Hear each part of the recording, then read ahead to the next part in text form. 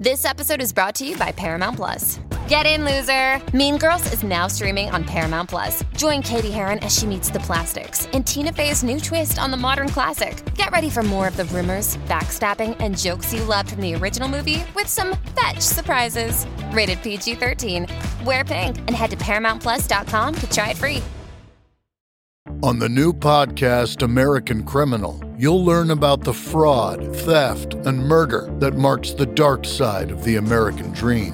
Like the Menendez murders. Was it two greedy kids who killed their parents for money, or is there more? Listen to American Criminal wherever you get your podcasts. This episode of See Here is dedicated to one Mr. Bernard Stickwell. One step beyond!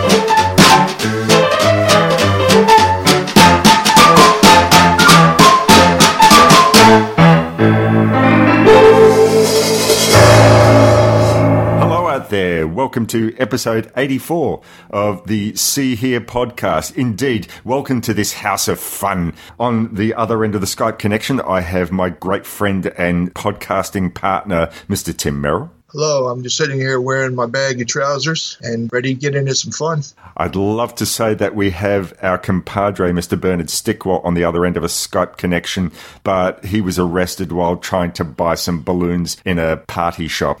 This time around, Tim and I are happy to present an interview with two film directors, Bill Jones and Ben Timlett. They spoke to us the other day about a wonderful new documentary called Before We Was We, Madness by Madness. As we're recording this, it's actually going to premiere in England and I think in America on the AMC network. It's so I think the first time that we've covered a TV-related production. Yeah, this is the first time. Yeah. Hopefully not the last. This was a really, really excellent documentary. 3 parts it's going to be presented on AMC. If you're listening to this further down the track, then I'm hoping it'll be presented on some sort of VOD or even DVD for you to be able to access. I'm going to put this out just before the show airs, so you'll get a bit of an idea what it is that you're going to be watching. So, yep, a lot of fun. And it's talking about madness before they became famous. It's a rather unique sort of take on a documentary. For all you ska aficionados and old school moon stompers and rude boys, this one is for you. I think you're really going to get down into the kibble, the grit and the grime of madness right from the start. This is a great one. We had a lovely time talking to these two men and really appreciated that they gave us their time. Absolutely.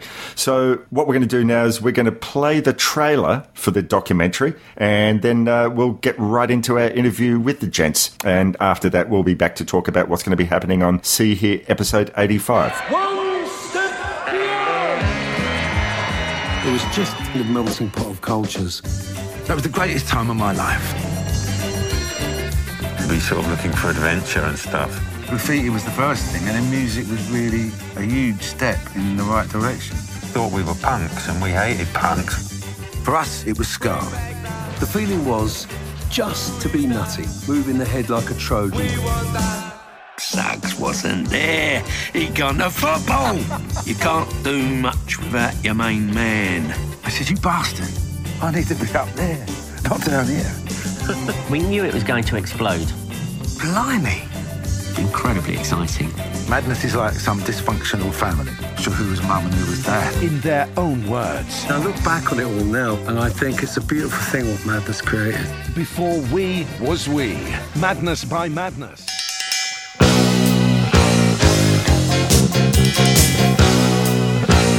Naughty boys in nasty schools, headmasters breaking all the rules, having fun and playing fools, smashing up the woodwork tools. All the teachers in the pub, passing round a ready rub, trying not to think of when the lunchtime bell will ring again. Oh, what fun we had, but did it really turn out bad? All I learnt at school was how to bend, not break them. Hello, welcome back to episode 84 of See Here podcast.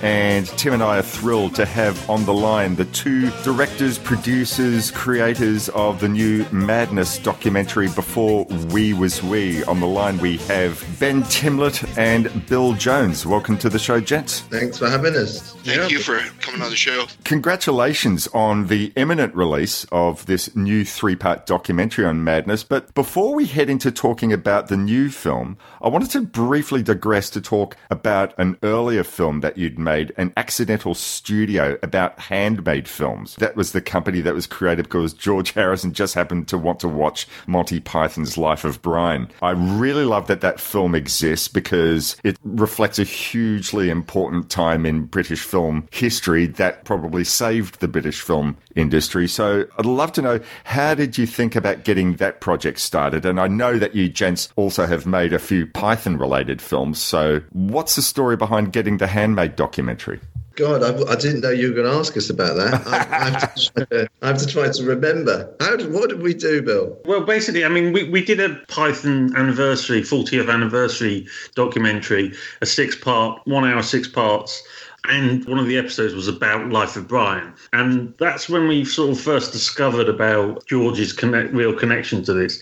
I mean, my dad's actually Terry Jones from Monty Python. Now, you listen here. He's not the Messiah. He's a very naughty boy. Now, go away. So I sort of grew up with this. I sort of knew the story, but it was like but listening to the story unfold then, it just seemed such a wonderful idea. And then after we did the Monty Python documentary, we then did a sort of autobiography film about Graham Chapman. Now, fuck off! And then so after that, we were quite Pythoned out, and we'd done a lot of Python-related stuff there. So we decided to take a break, even though we thought that the Handmade story was a good story to tell. And then 7 years later, Ben was like, that Handmade story is a great story. You know, we should look into that. You know, it is such a wonderful story, and it is part of my heritage, and the film my dad directed, and it was the story I really wanted to tell. And also, there's so many films from Handmade that we know that are sort of British classics. You don't know that a Beatle produced them. They were pushing the George angle when they were released.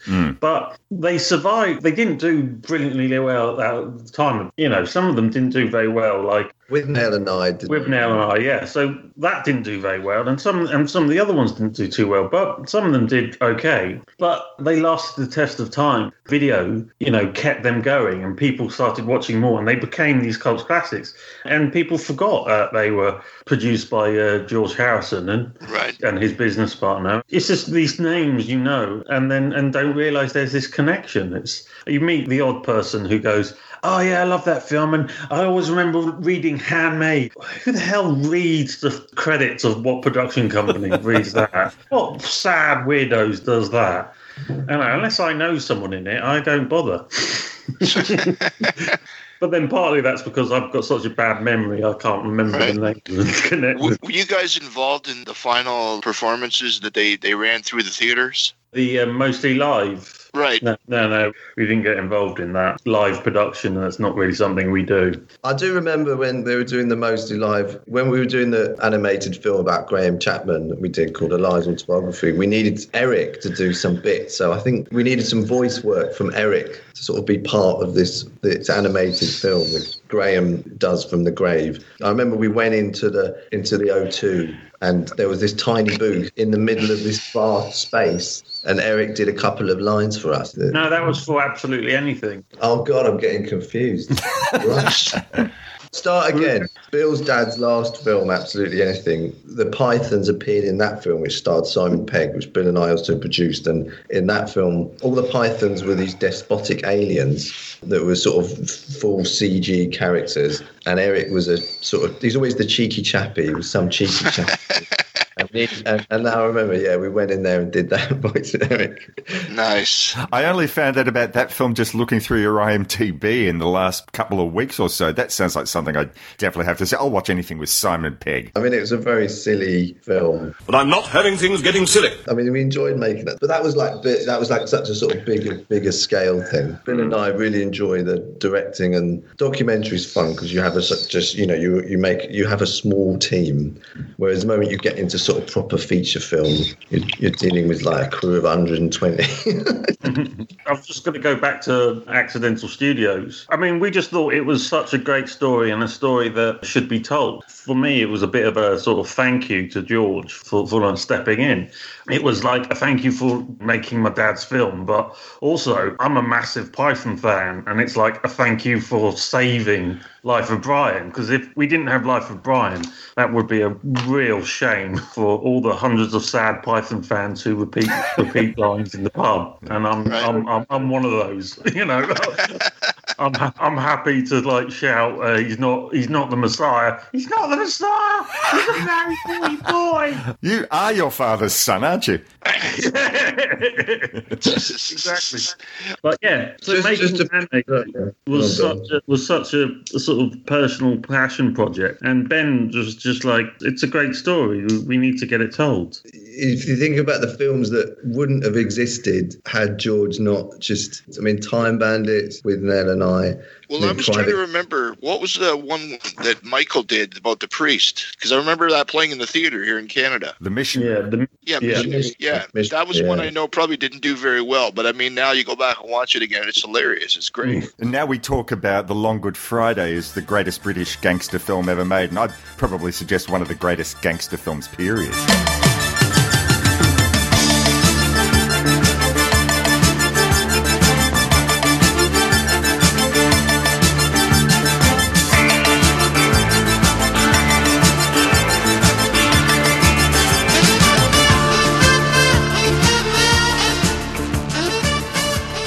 The Long Good Friday had gone through had been produced by EMI. It wasn't EMI. I think it was Bernie Delfont's brother. And that had got to a point where they basically wanted to bury it. And George stepped in with Dennis as a result of Eric, basically, of a conversation between Eric and Bob. And they stepped in and basically said, well, we'll buy it off them and release it. Bob was like told, look, we're going to bury it, but if you want, you can buy it off us. And he was like, yeah, right. Where am I going to get the money for that? Bob's not exactly your household name at this point. Bob Hoskins. Yeah, Bob Hoskins. And then Bob Hoskins goes to a celebrity dinner or party, and he bumps into Eric. And he's like, Eric, you've got, you know, because at that point, Handmaid was really a Python production company, really. And he was like, you've got a film company. Why don't you buy this film and release it? And so then Eric went and saw the film and then was like, turned to Dennis, George's business partner, and was like, we should buy this film. Right. And I think he said it to George. And then George was like, oh, yeah, all right. And then he got Dennis to have a look. And Dennis said, yes, let's do it. When Handmaid brought it, they had a premiere and George saw the film for the first time. Afterwards, he came out a bit white-faced and like looked at Bob and went, if I'd known it was that violent, I wouldn't have touched it. Because it's not really George's film. No. Really George's type of film. I think he was trying to beware of darkness. Oh, yes, exactly. He wanted to make the world a nicer place, a more happy place, I think. Sure. But no, it was great. And that's why we called it an accidental studio, because it's like he didn't really set it up to be a studio. He just set it up to make Life of Brian. And then they had this massive hit on their hands, and then that funded gave them the ability to spend some more money, and they were able to do Long Good Friday, also another hit. It just snowballed from there. One of the curses of the film industry, their first three films were successes. They had Life of Brian, Long Good Friday, and Time Bandits. So then they thought they knew what they were doing, which you should never think when you're in the film industry. Shanghai surprise anyone? Exactly. Yeah. I think really George actually just wanted to have a laugh and make funny films, really, and like mess about with his mates. Yeah, and then the business side. I suppose what was interesting is when you get into that sort of fight between creativity and that marriage of business that has to happen, and how that goes in the end quite often badly.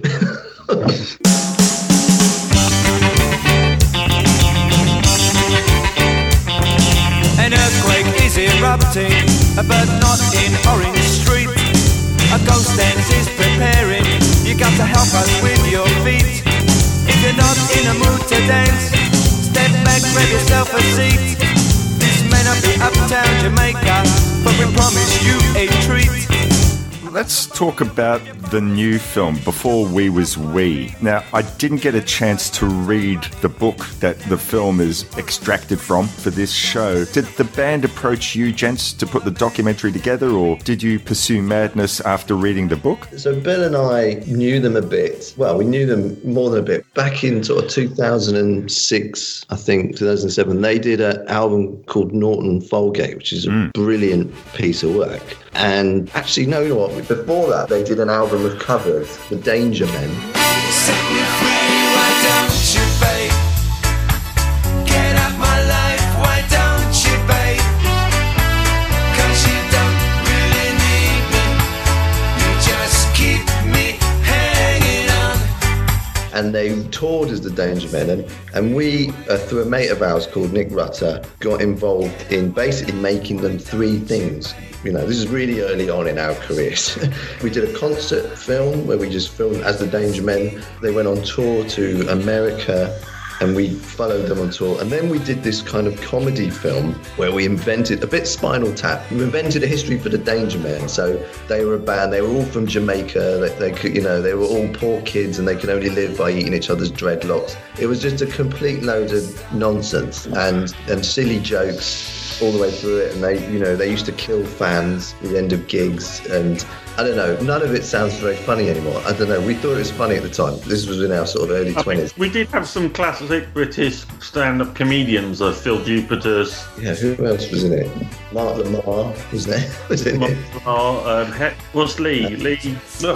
What's his name? Stuart Lee. And they all just sort of improv this stuff about them being killed. It's like, I can't remember who did it first, but someone said, oh yeah, you go to the gigs and then you expect one of your friends to go missing, you know, it's just what happened at the Danger Men. And then we said that, and then the next interview we went, there's this rumour going around, you just asked them the question, so what's this about this rumour about people dying at the gigs, and then they just improved it all. I remember it being funny. Yeah, it sort of worked. Anyway, we did these things. Anyway, that was a while ago. And then in the last sort of couple of years, there was talk about doing something for them for their sort of 40th anniversary of their first record, I think, The Prince. And there was a discussion then about stuff. And then that sort of petered out. And then about 2 weeks before the book, Before We Was We, was released, somebody in their management sent us the manuscript and we read it, and it was just brilliant. I mean, it was just perfect because they'd all decided to do this book. We didn't really know about it until that moment, and they'd done it all as interviews. So basically it was just edited interviews of them. So there's no narrator, there's no somebody else giving you an opinion. It's just them, 7 of them, with all their interviews edited together, telling their story from really birth through to their first sort of the end of 1979. Bill and I just thought straight away, this is the perfect thing to visualise. And also they've done it as an audiobook, which meant that you could almost just sort of see ourselves straight away editing it with archive. Madness made a film called Take It or Leave It in 1981. And this is their sort of Hard Day's Night. And what they're doing in that film really is, and it's them, I think it's slightly improvised, but it's basically them recreating this story of them becoming Madness. Now, what is it you want? Well, we're in a group and we'd like to play it. Yeah. Playing one night in the back room or something. Yeah, and what sort of music?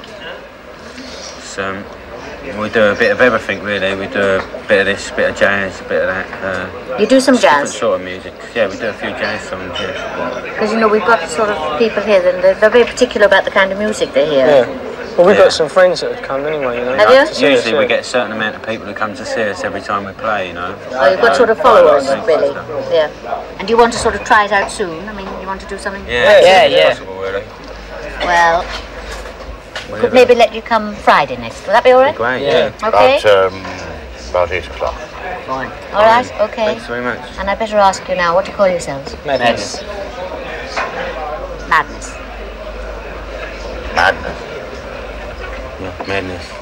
Madness fans know about it. I mean, I think it was released into cinemas. People of that sort of generation. I don't know. Do you guys know about it? I only found out about it in prep for this, but I went and watched it. The whole thing's on YouTube, and sort of wanted to ask you, because it's an unusual film. You either get like a story with actors well after the fact, but this is a film with the band made just as the band is becoming famous. Was this something that Dave Robinson of Stiff pushed them to do? I don't know, actually, the answer to that. I haven't really asked them how Take It or Leave It came about. I don't know. Do you know what? I don't know. It's funny. Why haven't I asked them? I don't know. But you're good for the sequel. Yeah.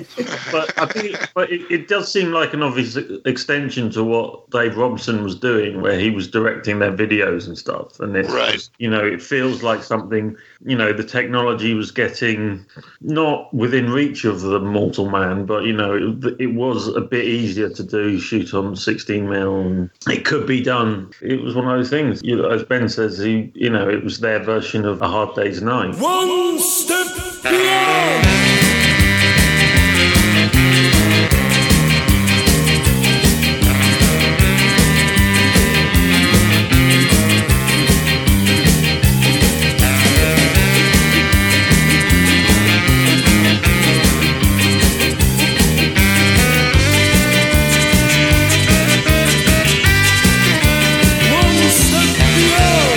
Funny thing with Madness to me, and I have to make a confession, is that back in the day, I listened to the Beat and I listened to the Specials, but I always thought Madness had something really quaint about them. Here's the interesting thing, though. It's almost like the Beatles paradox, where everybody always thought that the Stones were the more street kind of guys, and that the Beatles were more the prim and proper, but actually it was the Beatles that came from the bricks, and the Stones were all the art school guys. And then you look at Madness, and Madness actually came from the bricks, despite all the top clobber they wore. I mean, and that's what really surprised me, because I didn't know any of this past about them nicking from the phone boxes and everything else. I mean, like, all of this, I'm just like, holy shit, man, like, this is a sight to behold. They definitely, they nicked everything, isn't it? I mean, when I show it to people, I say, especially people from London, North London, say, you can watch this, but they probably stole your scooter outside Camden Tube. The thing about them is some of them are working class, very working class, but not all of them, don't forget. I mean, Woody, his dad was a photographer and parents both met at RADA, and he's got a slightly more middle class. And actually, weirdly, Mark has a very similar background to my family. So Mark's family are worked in all the print and all the Fleet Street, and he was what was known as casual. And my father and my grandfather and brothers were also in the print and doing exactly the same thing as him, working the machines at the same time. But my dad's family was sort of new middle class, which I would probably say, I mean, I don't know if Mark agrees with that, but that is what they were. Like, they had a bit of money so their kids could do something else other than just, But then what's interesting, I would say, about all of them is, although they are like kids on the street, there is an artistic element to their family, all of them, that is there. The guitarist, his dad's an accomplished musician, Chrissy Boy told me his dad was good friends with the Dubliners, and they used to go to those gigs as a kid. And then obviously Suggs, his mum, was a jazz singer or worked in I don't know how much jazz singing she actually did compared to just working in the clubs in Soho. But he's in that world, Right. I mean, he said for him it was dreadful. He'd go to the club, have to sort of see his mum, and then his mum would suddenly get up on stage and start singing, and you think, oh, bloody hell, I'm going to be here for hours now. One thing that really hit me with this film, too, that I love about this is that you guys, I didn't even realize for Madness, two big influences are like two of my favorite performers of all time, Alex Harvey and Uncle Ian. I see an absolute connection between the both of them in Madness, in the sense that in all three, you can see them being able to sit down and rub elbows with anybody and just fit right in. Ian had that whole world erudite element to him, and Alex Harvey had that as well. And I think Madness carries it on. Just that being able to be, like I say, like have a night on the bricks, but still have that other end, the other angle, and have that top musicianship, like you said, as well. But in terms of being kind of approachable and having a drink. Is that what you mean? I would say that Ian Dury was not that easy to deal with. I would say that watching him would be a hard. I think he would be more. He was definitely a bit tricky, I would say. Right, but I'm saying that all three, it seemed to me, were more well-rounded in terms of, cultured and or having their different aspects that really made them stand out. And Madness had it as well. Just that whole being able to reach out to every kind of aspect of society in a way. Yeah, definitely. I mean, I think what you touched on is what Madness were interested in. Alex Harvey was definitely the pomp and the visuals and the humour, and as they talk about in the film, the malevolence, and he's just writing about everyday stuff and his life and all that. And also, a lot of it was just that they were there. They were able to see them live. Right, exactly. In the pubs, in the gigs, and those are the people that are there doing interesting things at the time. Face it, there was not a lot of stuff had gone its merry way. And those guys certainly had a very theatricality about what they did and a great humour with how they performed, is evidence from a lot of those Madness video clips. Hello, I'm here to warn you that in the video you're about to see, there is an extremely dangerous stunt which I would like none of you at home to try and copy. Humour was visually something that they were very much a part of, and you go a long way to show that in the film. I'm sure Tim will concur with this. I certainly remember seeing Madness on The Young Ones. Do any of you lot know Summer Holiday by Cliff Richard? Yeah. You hum it, I'll smash your face in. In some ways, I was trying to think of who were Madness contemporaries. I mean, obviously, we say in the beginning it was the Beat and the Selector, but once they sort of went away from the whole ska thing, it didn't seem, maybe apart from maybe Squeeze, I can't think of any other sort of musical contemporaries, but they were probably more contemporaries with someone like Ben Elton and the Young Ones crew, because they were coming up at a perfect time. That's what attracted me to be a Madness fan. I found their greatest hits album in my parents' record collection, and I would play it, and I loved it. And then seeing their comedy videos, that's what set them apart. I do feel like they got sort of put aside as a sort of slightly as a novelty band, dismissed a bit. But that's exactly what, I was a Madness fan. I wasn't a Selector or the other guys, and they just attracted me because of that. I mean, and I don't know who they're. I mean, me and Ben are a bit young, so we weren't really sort of listening to Madness when they first came out. And it was only after they broke up that we became Madness fans. So, and I don't really know who else was around at that time. I mean, right. I was kind of backwards to a lot of it because I remember on television seeing the first initial video for One Step Beyond and just thinking, what the bloody hell is this? It just stood out. And we used to have a show called Good Rocking Tonight in Canada where they showed a lot of the independent British stuff for the first time that people had never seen. But I just, remember seeing the video for One Step Beyond and then forgetting about them for a long time. And then there was the single for The Sun and the Moon? It's raining again. I'm hearing it pitter patter down. It's wet in the street, reflecting the lights and splashing feet. Nowhere to go, and nothing I have to do. I really liked that, and that was what really hooked me. And then I went back and just went through the whole discography again. I knew who they were. I was just kind of after the single and after a couple things I'd heard, I was like, okay, that's good. But then I just left it alone for a long time. Bill and I grew up actually together. So we met when we were 4 years old and went to sort of nursery, primary and secondary school together. So we became Madness fans, obviously, together. But then when we got to our sort of early teens, like 14, they weren't playing together anymore.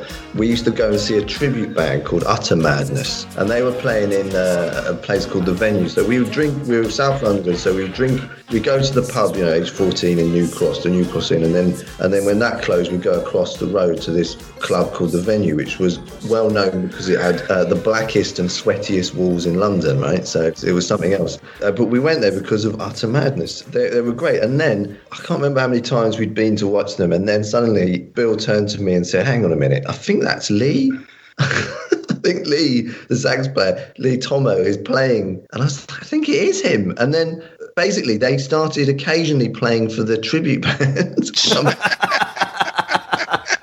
So I had this conversation later, obviously, before we started doing this with Suggs, and he said there was 3 tribute bands, of which 2 of them were occasionally playing in one, and 1 of them was playing in another one. And then this was all early 90s, and he was like, "Hang on a minute, we're supporting 3 tribute bands."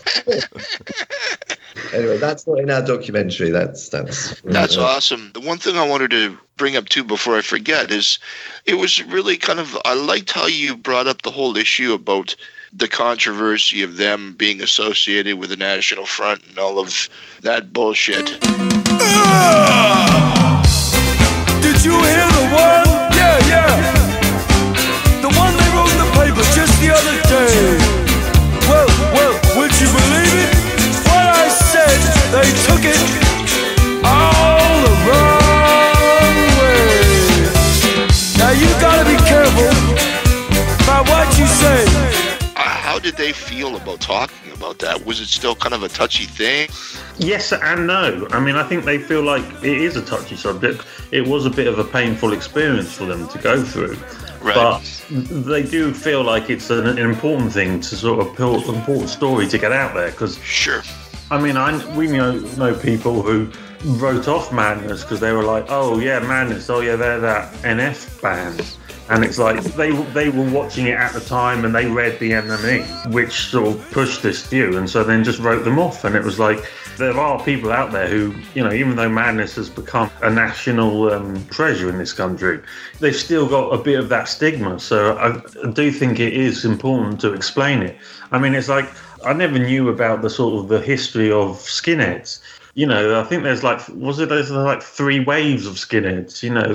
The first wave, you know, it's about ska and it's about black kids and white kids and just dancing together and having a great time with this music that's coming from Jamaica. I never knew that. I mean, growing up, a skinhead was the National Front, was a racist guy who was like, you know, had swastikas on his arms and whatever.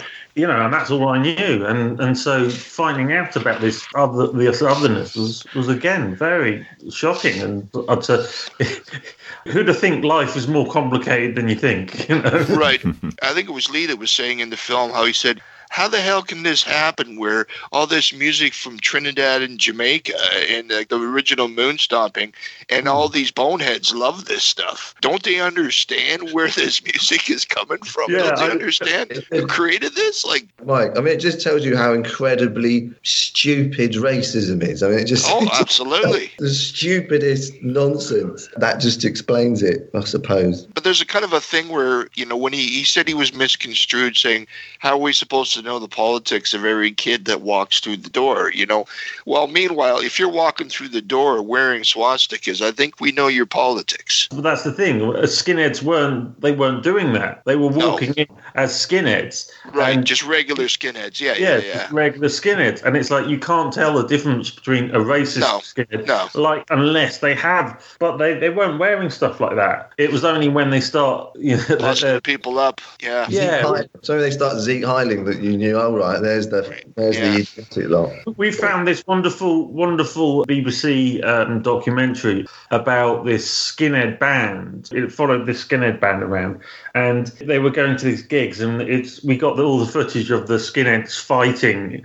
And this is 2 bands of skinheads fighting at a skinhead punk band gig, and they're fighting because one set are racist and the other set aren't. We had to be very careful that we didn't use any of the non-racist skinhead clips for when we were talking about the racist ones, because we were like, you know, we want to make sure that these people are actually the racists when we're calling them racist. When we had footage, it's like one guy runs up and he does he like Zeke Heiles the camera, and then my lawyer's like, well, hang on, was the one behind it Zeke Heiles? Oh God, all right, hang on, we need to see if he's Zeke Heiles. Yeah, I found it interesting that you mentioned in the film that the band would often go into the audience and really try to fix things up up for themselves. And then it got so bad they had to get an ex-SAS soldier to be their security detail. I mean, how often was this sort of thing happening? Do you know what? I mean, I think it happened a lot. You know, it started to build up, and it would be quite often that, I mean, I think there were certain venues that they talk about that were always, things would kick off. I'm trying to remember now. What was one of the venues, Bill, where it would all... Well, I can't remember, yeah. Anyway, there were certain venues that just seemed to attract this, that it would just go completely nuts. But,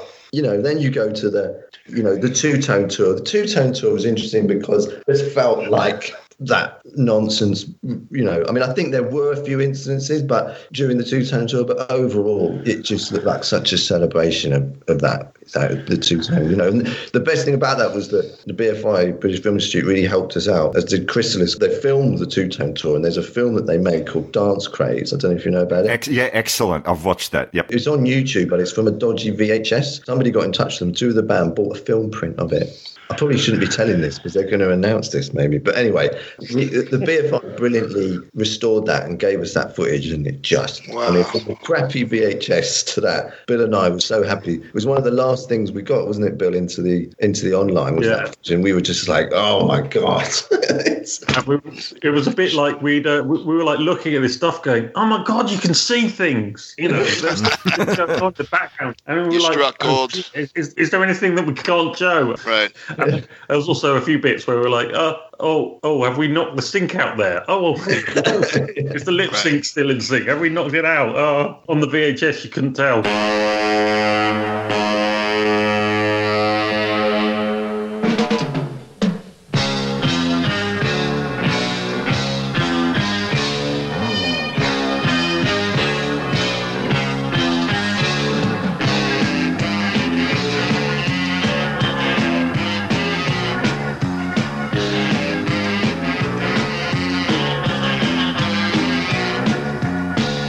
Talking about the 79, the Two-Tone Tour, and being on the label as the label got established, and was it that Madness felt like they really didn't want to be pigeonholed as a ska band specifically with the shift to Stiff? We did hear later that they might not have even been offered another contract to do another song for Two-Tone, but, you know, it was just one of those things which they felt like they wanted to step out a bit on their own. The three first songs they did, one of them was My Girl. My girl's mad at me. I didn't want to see the film tonight. I found it hard to say. She thought I'd had enough of her. Why can't she see? She's lovely to me. And that's not exactly a tremendously scarry song. And as we say in the documentary, you know, that was their break into pop. And it was like that was one of their first three songs. So they were never, you know, even though they were sort of like a bit shocked about when they first saw the specials, and they were like, wow, we've got so much in common with having nothing. All their influences were the same, and they just loved all the same stuff. There was something slightly different from them, and they wanted to spread their wings a bit. It wasn't that they didn't want to be associated with them, because they were really happy to go back on the Two-Tone Tour. You know, the specials got them to support them at a gig, and, you know, they paved the way. They really helped Madness get a foothold in the industry, because the specials did the hard work, and then Madness came along and went, yeah, we like the specials, you know. Well, one thing I definitively like about the Stiff label is that everybody on Stiff was uniquely themselves, that there really wasn't a similarity between a lot of the people on that label, and the label allowed you to be yourself. I mean, like, you're looking at Ian and Larry Wallace and, you know, John Cooper Clarke, and then Madness. Yeah. Like, I mean, there's just Elvis. Nick Lowe. Yeah, Nick Lowe, Elvis, yeah. They were uniquely different. How many record labels that have one of their people write a song called I Love My Label? Right, yes, exactly. And when we found that song and we put it in the documentary, we were like, this is brilliant. Yeah. Oh, yes, I love my label, and my label loves me.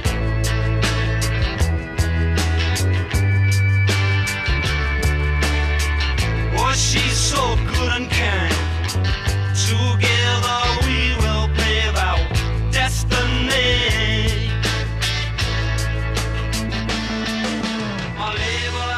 I wanted to divert a little bit about Madness as songwriters, all the stuff that they came up with. I mean, obviously, so they were, like many other bands of that new wave era, were writing political stuff, and it was entering into Thatcher territory. And I sort of find it an interesting contrast. The songs that they're sort of most remembered for, at least from those early days, songs like Our House, which has become really ubiquitous, and Baggy Trousers and House of Fun, almost Kinks-like in their recollections of their childhood and their teen years, and maybe a lovely cover like It Must Be Love. But just sort of thinking about that, going back through those first couple of albums, there's really a lot of dark material there. Embarrassment about Lee Thompson's observations of his parents' reaction to his sister's pregnancy. Received the letter just the other day. Don't seem to want to know you no more. They've laid it down, given you their score. Within the first 2 lines it must be read. You're not to come see us no more. Keep away from our door.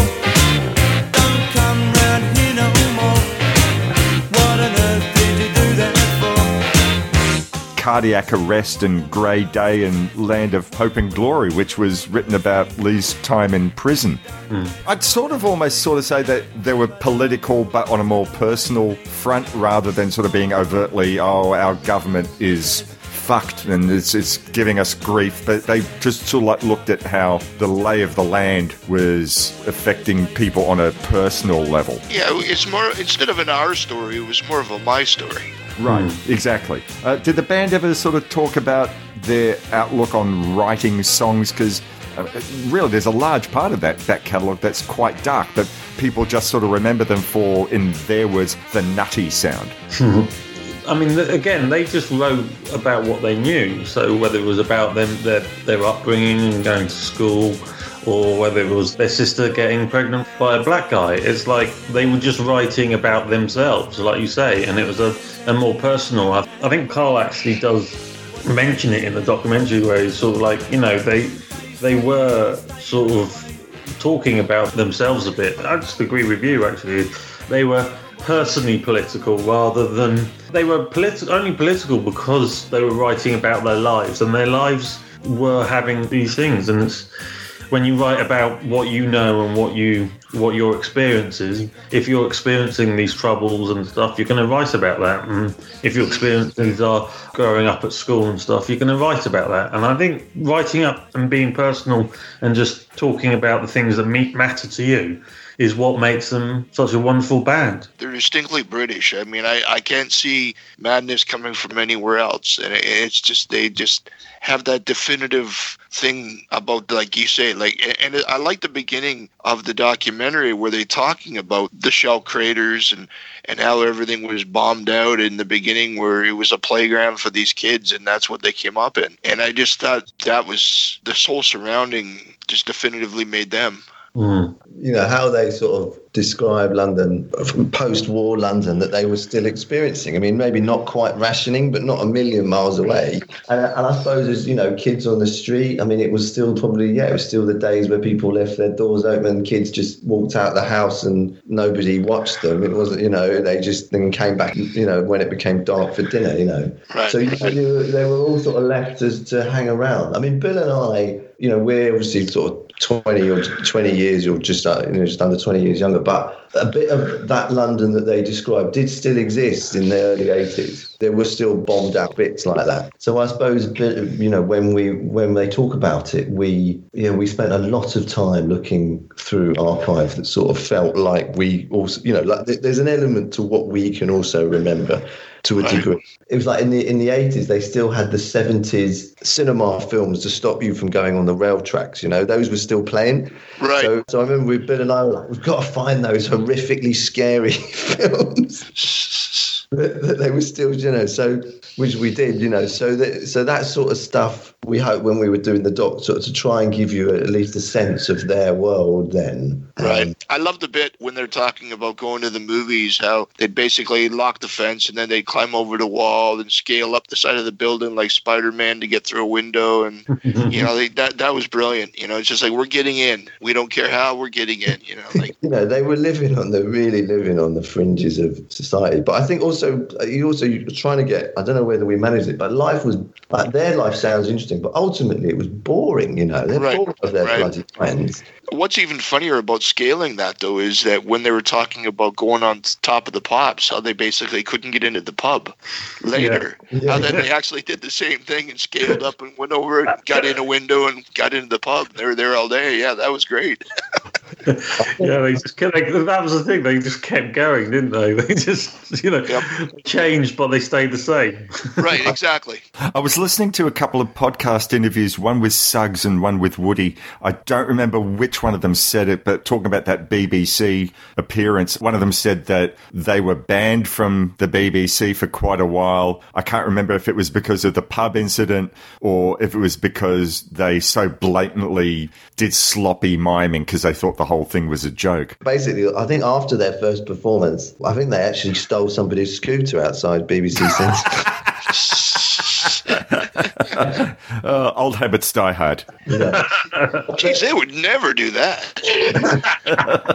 I mean, Lee, who Bill and I feel is like Lee's just so out there. He's got such. He's the governor. He's just so much chaos with him, but creativity. I think Chrissy Boyd said that Lee got fed up with the BBC doing one recording, and he wore this T-shirt that said "I need the BBC," and he took his shirt off, and then he was like, "What's that?" And he's like, "He goes, 2 weeks later, I'm going to put like a hole in the head on another T-shirt." It's like, who's going to get that?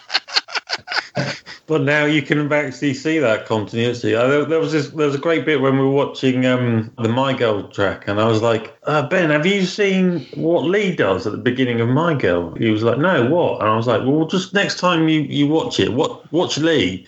And at the beginning, there's a little saxophone playing at the front. And I think then that's the only bit of saxophone in the song. He then plays it, and then he falls off the stage. And I think hopefully someone caught him. And it's it's like down to the right of the screen, and you can't really see it. And it's on this wide, and you just catch it. And it's like... He would do all this crazy stuff, and he wouldn't tell anyone at the BBC that he was going to do it. And so they weren't ready for it. They weren't filming it. It was like, that would have been a great moment to film, because he just did it himself off his own back. No one knew. Chrissy Boy, on one time, he got a trampoline, and he, of course, didn't tell anybody that he'd got it, and he's trampolining off the edge of the thing, and they didn't know, no cameras on him.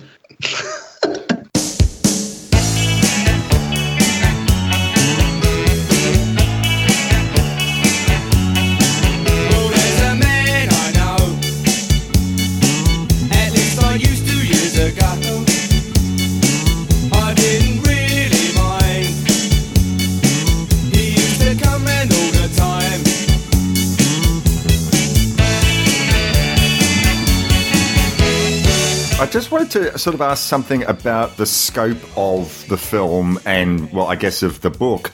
The film stops pretty much just a short time after they're starting to become famous. Now, years ago, I read the biography from a guy who pretty much started out at the same time as they did, Joe Jackson. He wrote a biography called The Cure for Gravity, and that book ends just as he's getting the contract to start recording Look Sharp at A&M Records. And he basically said about the book that once the story becomes conventional, once they get to album, tour, rinse, wash, repeat, there's nothing interesting. All the interesting stuff is before he becomes famous. Was that Madness's modus operandi behind the book and your modus operandi behind the film, not to go any further, because once they become famous, it's all just album, tour?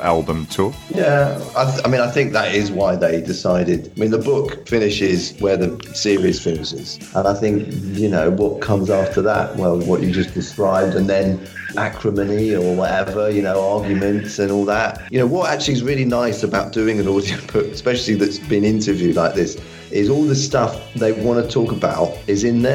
As a filmmaker, you don't have to sort of, will they talk about this? It's all there. And the book is that the book is so honest. They just tell you, you know, they talk about everything from breaking into Lindsay to Paul's house and eating, sugar puffs, I mean, they literally say everything.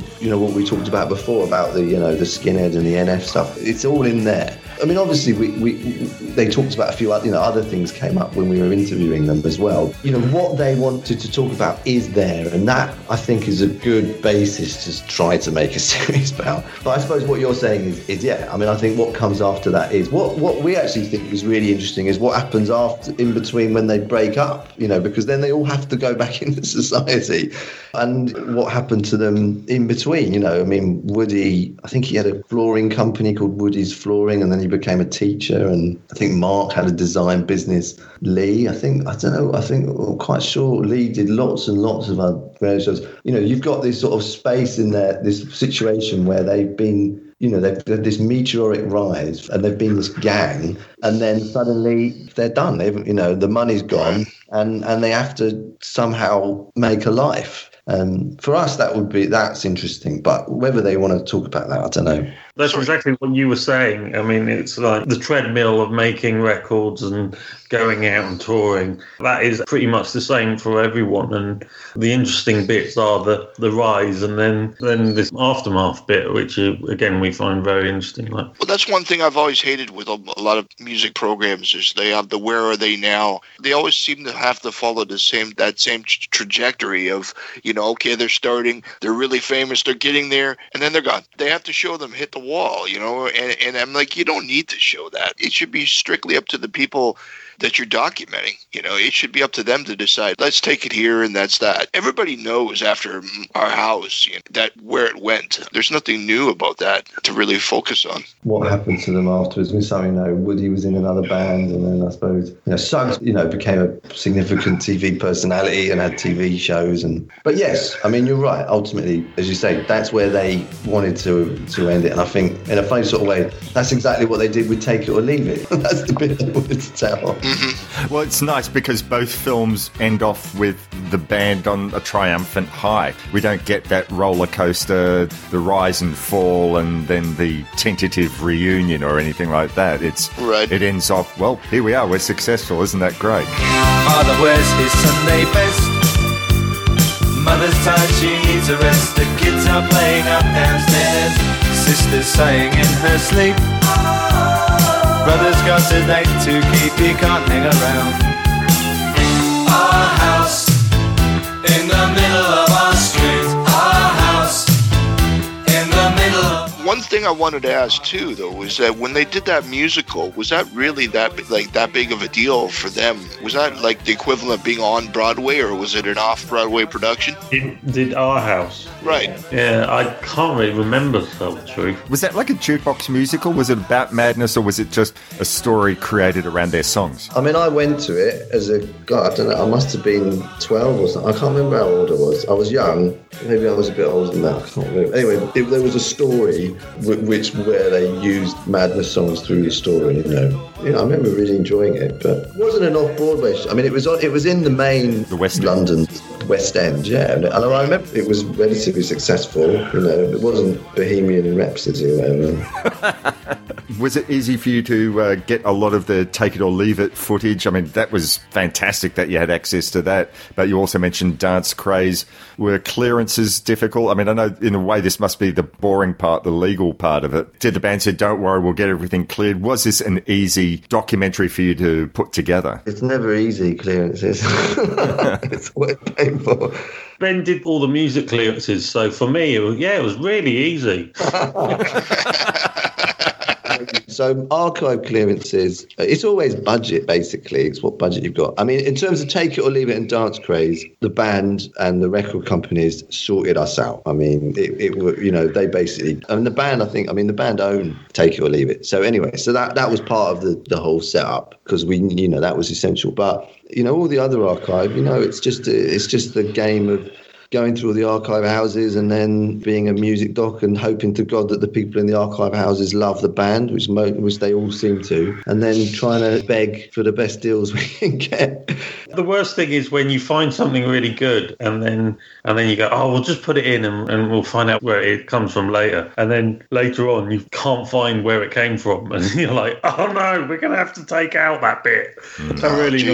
We had some great footage. In episode 1, we had some really amazing footage from a BBC documentary that was all in the 1970s school. I mean, it just was so perfect. I mean, it was exactly the school. It was an inner London school, and it was all these teachers, exactly how they described. But then the BBC had it, and then we were like, oh, can we use this? And then we thought we were going ahead, and it was all looking good. And then we got a note saying somebody had complained because they didn't like the way they came out in the doc, and then it got pulled. The worst one is that we really wanted a clip from Bill's dad's film. From a Meaning of Life, there was a bit where the sex education, and John Cleese throws a chalkboard rubber. Oh yeah, that's someone. right. Yeah, and we were like, oh, that's brilliant. Yeah, let's use that. Yeah, it was just too expensive to clear, so There's the one aspect where all the guys in the band say that they can't remember recording on the show. What was that all about?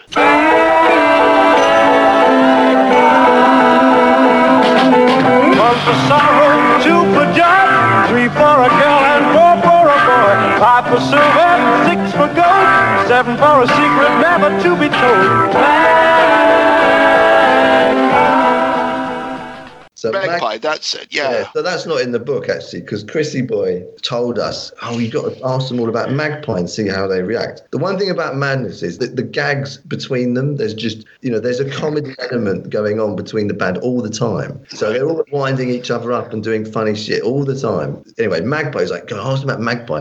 None of them can remember. It'd be hilarious. Anyway, the point is it's a Magpie was supposedly, although we're not really 100% sure because nobody can remember, the first time they go on TV, British television, it was a sort of slightly older sort of kids magazine show, which neither me or Bill actually can remember, even though I think it was still going when we were kids. Anyway, Suggs didn't turn up because he'd met a girl and stayed in bed. What was really funny, we were like, once we clear this clip, we'll find out when the date, the transmission date of when they released the thing, and we can clear this up. It'll be brilliant. And we go, can we have this footage?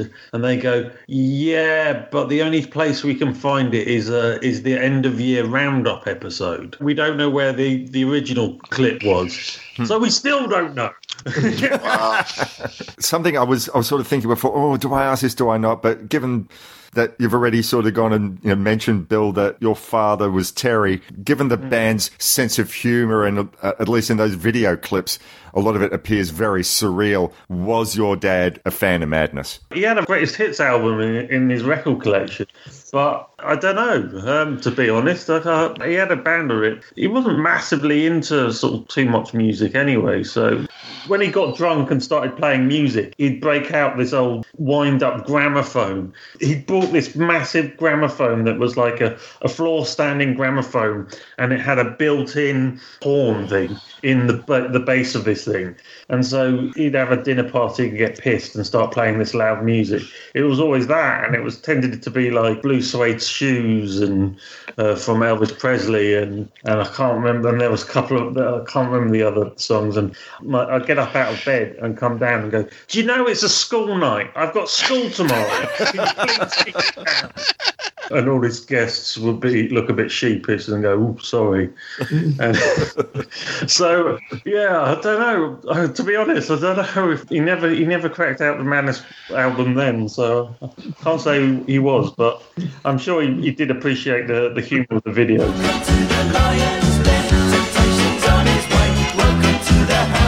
Are you sitting comfortably? Then we'll begin. The show is about to get its premiere on British TV, well, from the time that we're recording in about a week from now or something like that. What's its future? We were going to release it into the cinemas before it was announced with the COVID lockdown. So we've done a theatrical version of it, cinema cut down, which, as Bill said, we wanted to release, but yeah, that got done in. But what's the release schedule going to be like? I mean, it's interesting to say that you have a theatrical cut as well. So for the benefit of our listeners who are thinking, wow, we're big Madness fans, we want to see this, what's the release schedule going to be like? Well, at the moment in the UK, it's on BT. It's on a channel called AMC, which has got obviously a big channel in North America, but they have another chat. They have a channel here that sits on the BT TV network, and I think you can also get it on Sky. If you're a BT broadband owner, you can get it on their app. I think they're dropping all 3 shows on the 1st of May, and then but I think actually the first episode is going to be on their YouTube channel, so that'll be for everybody. The first episode, well, not for everyone. Anyone with YouTube can see that. That might be a UK only, and I think the rest of the world we're still in talks about selling it. So you have to wait and see, basically, for the rest of the world. Make Australia a priority, please. We will have to say, though, that those that have to wait, it is well worth the wait. This is something that you're definitely going to be happy with as a Madness fan. Thank you so much, gentlemen. This has been just such a wonderful conversation, and we wish you absolutely every success with the doc. I guess I have to finish off with, what do you know what you have planned next? That's always a tricky question. The answer to that is no. Well, we've got a feature film that we've been wanting to do called Cold Providence, which we've been working on, which is a drama, so not documentary, which we're co-directing, which hopefully we'll be doing towards the end of this year or the beginning of next. It got caught in the COVID sphere. And that film's base is set in Canada, so yeah, we were going to fly out to Canada and film it, and then the travel restrictions came in place, and we're like, we'll see. It's still possibly going to happen. That's a kind of, I don't know, what's the best way to describe it? It's a road movie. It's sort of Fargo meets Pulp Fiction. I was best describe that one. We hope that by the 2030s, when all the COVID restrictions are fully dropped, that you do get to put that one into production. Thank you. So do we. Yeah, we thought we were ahead of the game there, but but then COVID made sure that we're still in line. So what does that mean? We should be making it in another 4 years? It sounds about right. Thank you so very, very much for your time. Thank you, gentlemen. Bill and Ben, we look forward to seeing what our listeners' reactions to the film are. Hopefully they can all get a chance to watch it. We'll be getting a DVD release. I'm very old-fashioned that way. In the UK, it will get a DVD, I think, and it'll get a sort of transactional release. Hopefully not too long. So you can import it. You can, I will be doing that. I thought you might be Laserdisc. We're not doing Laserdisc. I'm not that old-fashioned, but there are some that are still releasing on VHS. Believe it or don't. No. Yeah, what is that? I hate VHS. I mean, growing up, I worked in the post industry and in Soho in this country, and I just absolutely hated VHS. It's just such an awful format. But anyway, enough of my rambling. You heard it first here, folks. Yeah, a hot take of VHS. You're listening to See Here, episode 84. We'll be back in a moment to talk with you about what's happening on next month's episode. Thank you, gentlemen. Thanks for having us. Cheers. Pack up party poppers that pop in the night. Add toothbrush and hairspray, plastic windows, clay on a corner's edge, just walked in. Welcome to the house of fun. Now I've come of age. Welcome to the house of fun. Welcome to the lion's den. Temptation's on his way. Welcome to the house of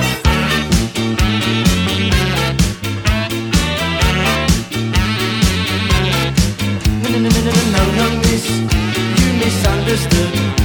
16 big boy, full fight in my manhood.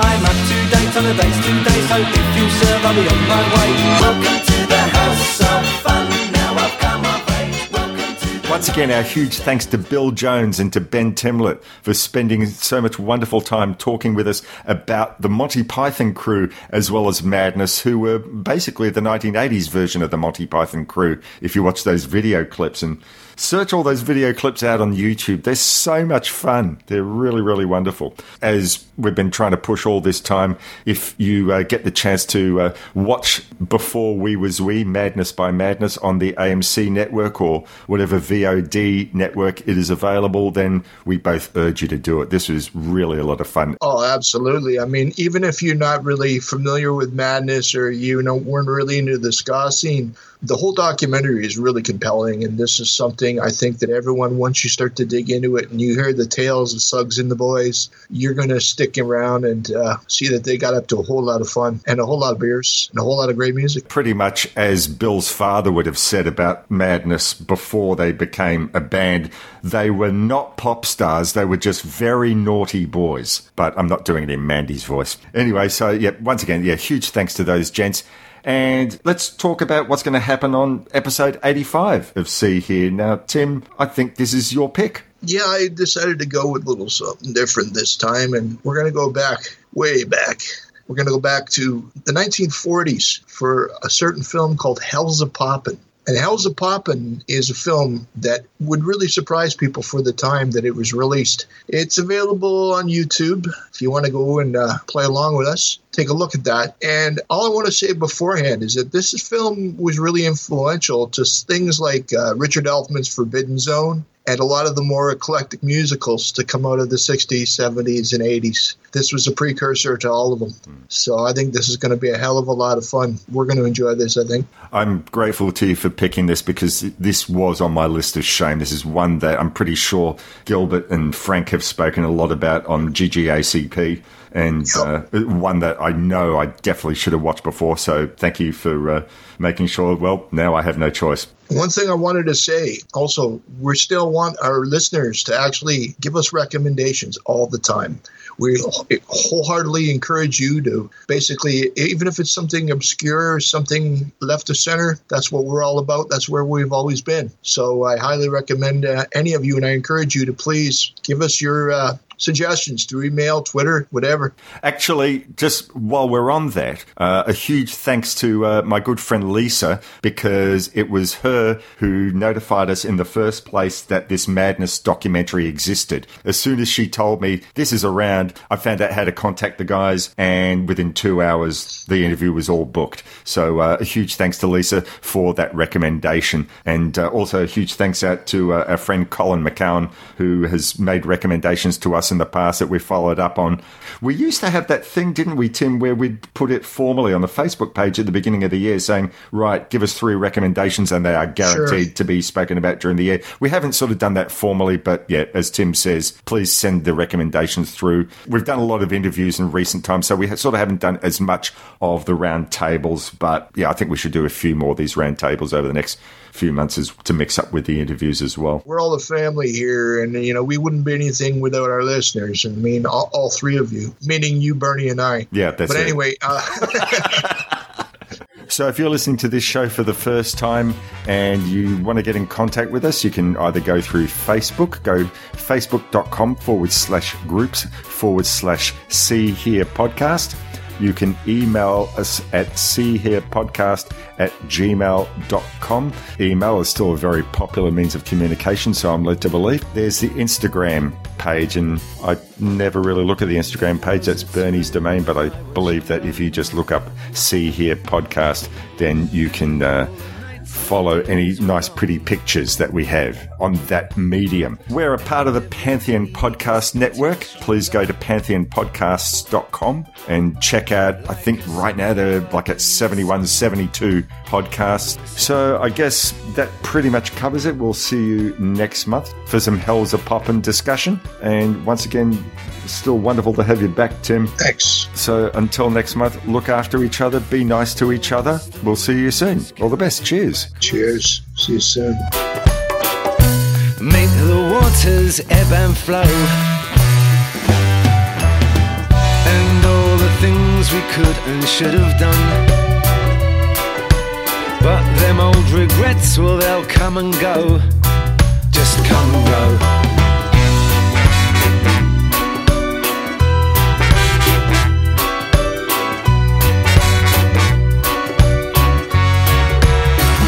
So stay forever young.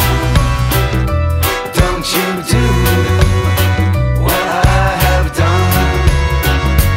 Oh, stay forever young before paradise lost and innocence gone.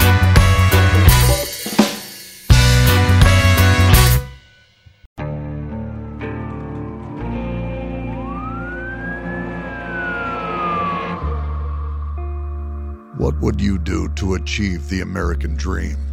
The big house, the happy family, the money. 911, what's your emergency? Would you put in the hours? Would you take a big swing? What's the problem? What's the problem? Would you lie? Would you cheat? Were they shot? Were they shot? Would you kill? Yes. My mom is dead. My mom is right there. From Airship, the studio behind American Scandal, comes a new true crime history podcast. I'm Jeremy Schwartz, and I'll be taking you inside the minds of some of our most notorious felons and outlaws, exploring the dark side of the American dream. In my new show, American Criminal, you'll meet the picture-perfect brothers who killed their parents, the thief who stole babies, the crypto king who siphoned off billions, and plenty more. From assassins and gangsters to killers and con artists. Whatever the case, whoever the criminal, you don't know the full story. Until now. Don't miss the debut season of American Criminal, The Menendez Brothers, beginning February 29th. Listen wherever you get your podcasts, or to get early ad-free access to the entire season first, plus hundreds of other ad-free history podcast episodes, subscribe at IntoHistory.com.